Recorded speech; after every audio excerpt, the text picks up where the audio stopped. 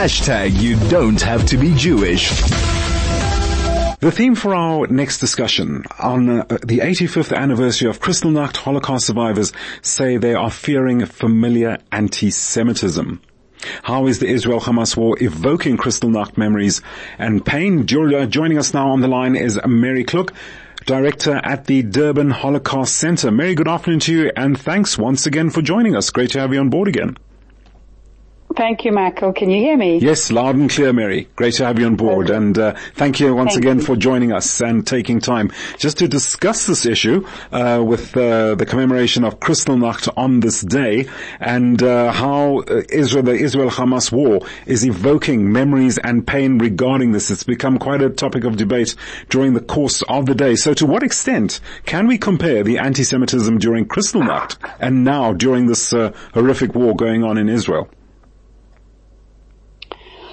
So I think, Kristallnacht was the culmination of draconian anti-Semitic laws that had altered the lives for German Jews and later those in Austria. Right. And the night of 9th, 10th November was the infamous pogrom where Jewish homes, etc., were vandalized, synagogues were set on fire, 30,000 Jewish men were arrested.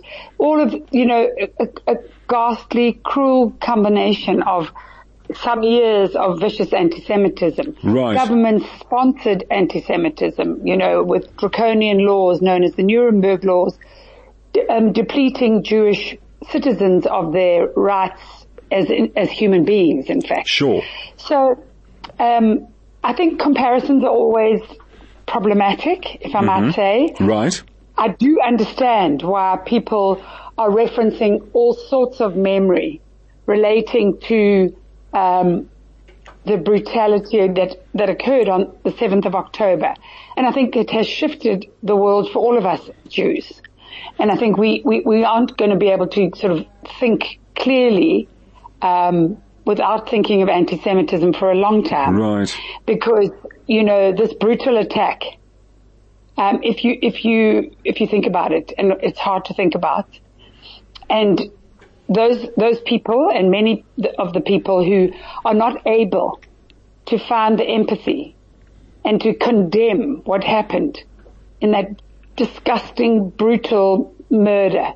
And I don't want to, again, refer to the grotesque nature of those murders and the capture of 240 innocents who are now held hostage in Gaza. It's if you can't find the empathy for that or aren't able to condemn that, you have to acknowledge that that's anti-Semitism. Right. And we all understand that anti-Semitism is alive and well, and the Band-Aid's been ripped off, so to speak. Indeed. Well, and so there is... sorry, carry on. No, and I was saying, so there is obviously understandable, sentiment and reference to the Holocaust. But I think what's really important is that on the 9th and 10th of November 1938, we Jews did not have 1 square inch on this planet that we could call home. Right. We had nowhere to go. Mm-hmm. And that's the difference.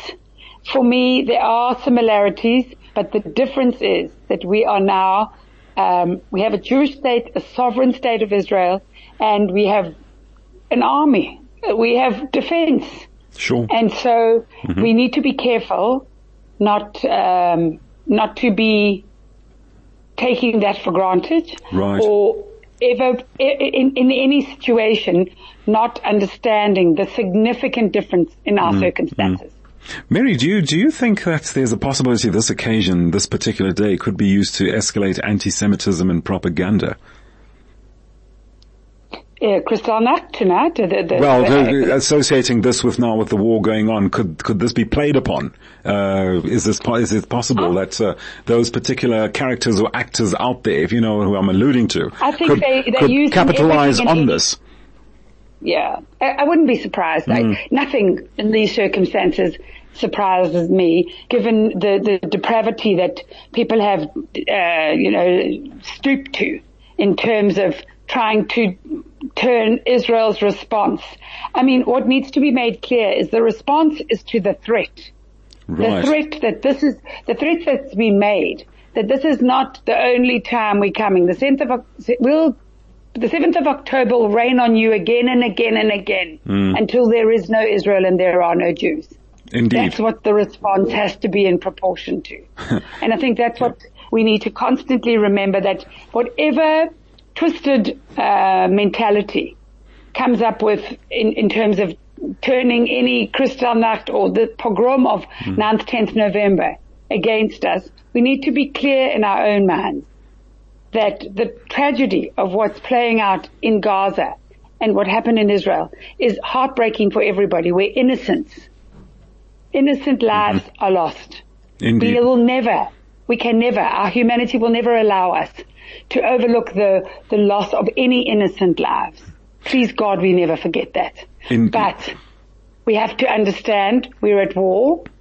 The Jewish people are at war. And we can't forget that either.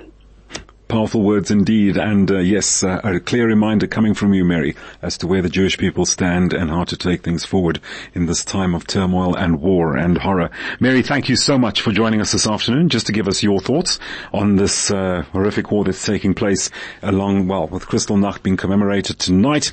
What can we expect? How does one compare it? Okay, we've gone through that, but yes, love to hear your thoughts on that. Mary Kluk, Director at the Durban Holocaust Centre, joining us once again to discuss that really evoking issue, you could say, regarding the war with Hamas at the moment and how Holocaust survivors are relating to it with Kristallnacht and the memories and the pain that goes with it.